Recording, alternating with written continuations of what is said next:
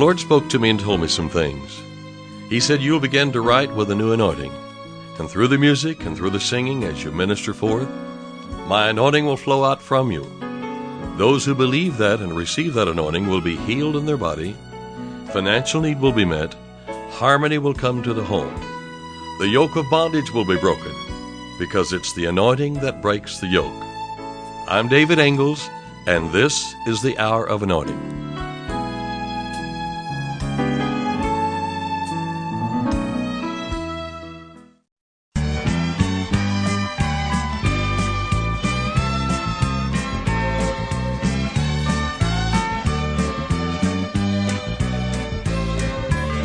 One day the Word came walking down the road on his way to Jairus' house. And a certain woman with an issue of blood heard that he was healing, doing good. She said with her mouth, if I can touch his clothes, I know I will, I know I shall be whole. She crowded through the crowd, ever so bold. She touched him and she was made whole. She wrote her own ticket with God. She wrote her own ticket with God. She said it, she did it, received it, told Jesus. She wrote her own ticket with God.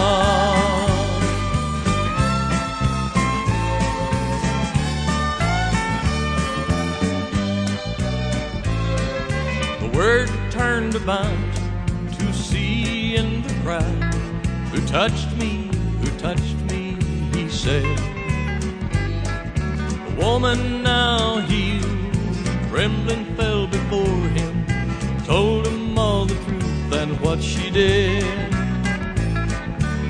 He said to her, he called her daughter, daughter, your faith made you whole. Go in peace, don't worry anymore. Go your way, continually be whole. She wrote her own ticket with God. She wrote her own ticket with God. She said it, she did it, received it, oh Jesus. She wrote her own ticket with God. Now you can write your own ticket with God. Write your own ticket with God. Say it, do it, receive it. Tell Jesus, write your own ticket with God.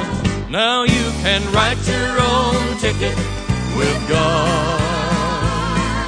Write your own ticket with God. Say it, do it, receive it. Tell Jesus, write your own ticket like 1, say it, 2, do it, 3, receive it, 4. Tell Jesus, write your own ticket with God.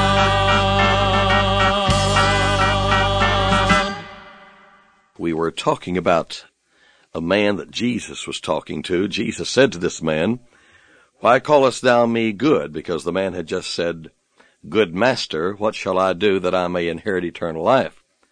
So Jesus went on to say, there is none good but one, that is God. You know the commandments. Do not commit adultery. Do not kill. Do not steal. Do not bear false witness. Defraud not. Honor thy father and mother. And then the man answered and said unto him, Master, all these have I observed from my youth. And that was the reason that he was a rich young man. Deuteronomy 28 verses 1 and 2.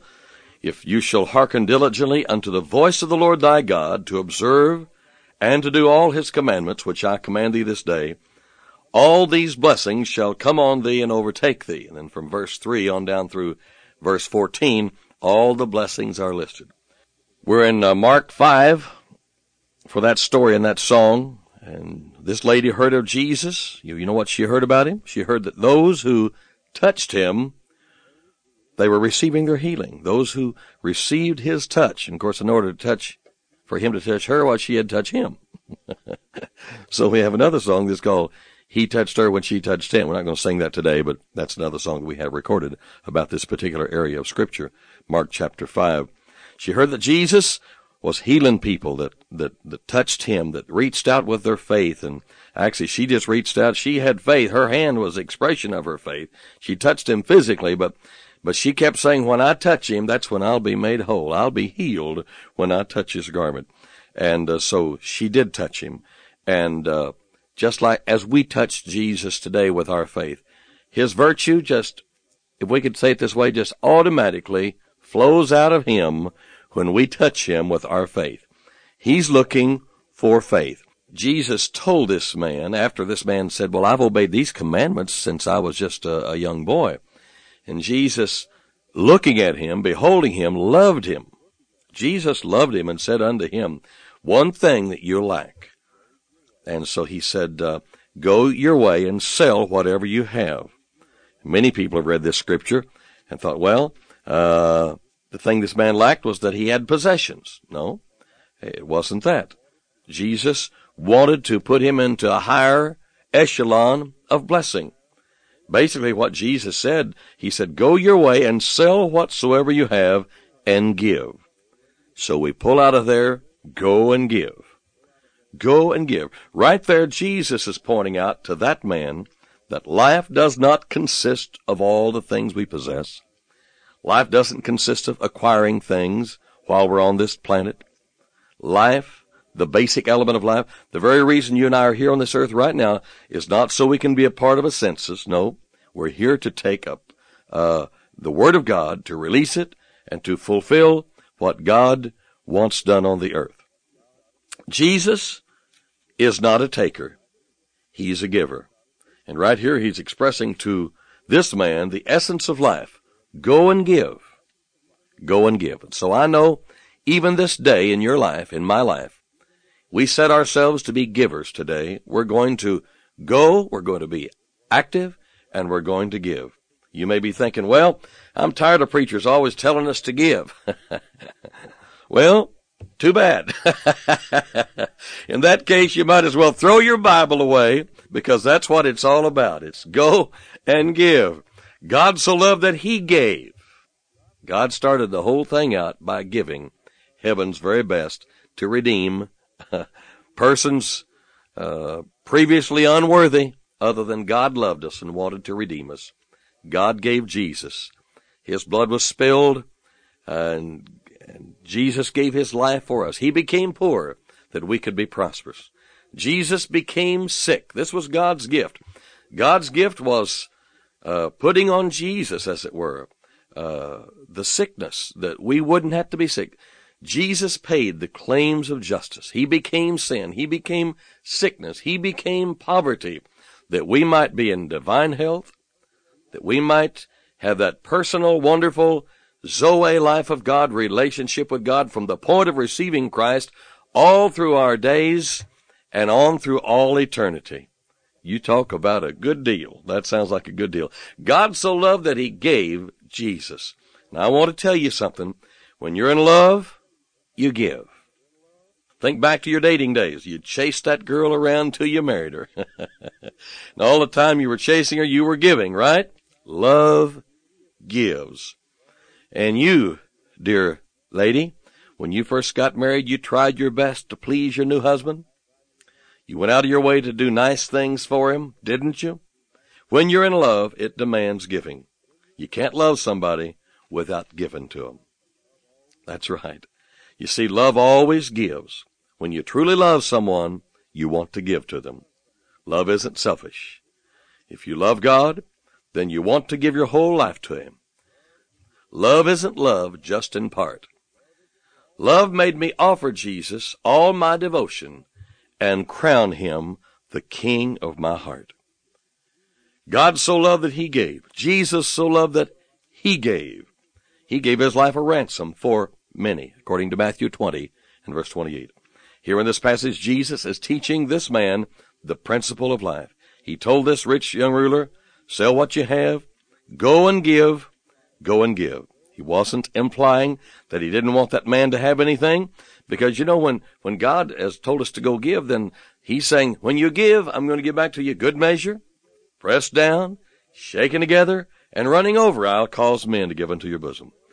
God was showing this man how to open the door to the overflow of God's rich return and blessing. Go and give. You see, that's the key to God's prosperity. Now, the world would say, if I have this in my hand and it leaves my hand, then I don't have that any longer because it's gone. But God says, when it leaves your hand and goes in a good direction that I've directed you to give, you give out of your heart. When that goes, then now you've made your investment and you got a return coming.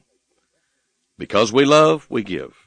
You see, if you would fall in love with your pastor, you'd take good care of him. Well, bless God, I just don't agree with everything he preaches. He steps on my toes sometimes. He gives out that tough love. I give only when he preaches what I want to hear. If you loved him, you'd give. You may say, well, brother, I have a hard time loving my pastor. If you have somebody who is hard to love, then use your faith. Just love him in faith. And that's the word for today. And faith worketh by love. Use your faith today. Let's go and give. I'm David Ingalls, and you've been listening to the Hour of Anointing. Today's offer is my songbook, Garment of Praise. Listening friend, my God-given calling is fourfold: to write, record, publish, and evangelize. I've been writing songs based on the Pauline revelation for more than 35 years, and most of those songs are found in this songbook entitled Garment of Praise, the Songs of David Ingalls. Some of the songs included are I Am Healed, Father We Praise You, I'm Making Plans to Succeed, On the Basis of the Blood, You Hold a Miracle, Husband and Wife, Oasis of Love, The Name of Jesus, Garment of Praise, and many, many others. This songbook has lyrics and chord symbols, so it's perfect for both vocalists and instrumentalists who desire to sing and play songs of the new creation. Stay tuned for ordering information.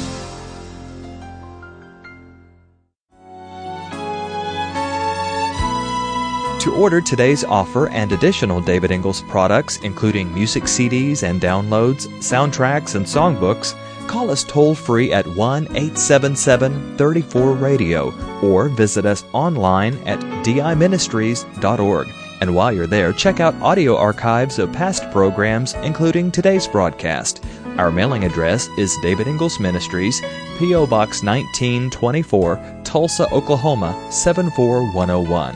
When writing, please include an offering for radio time along with the call letters of this station. Tune in weekdays at this same time for the Hour of Anointing with David Ingalls. Go free in the name of Jesus. Go free in the name of the Lord. Act on His word. Let your voice confirm that it's done.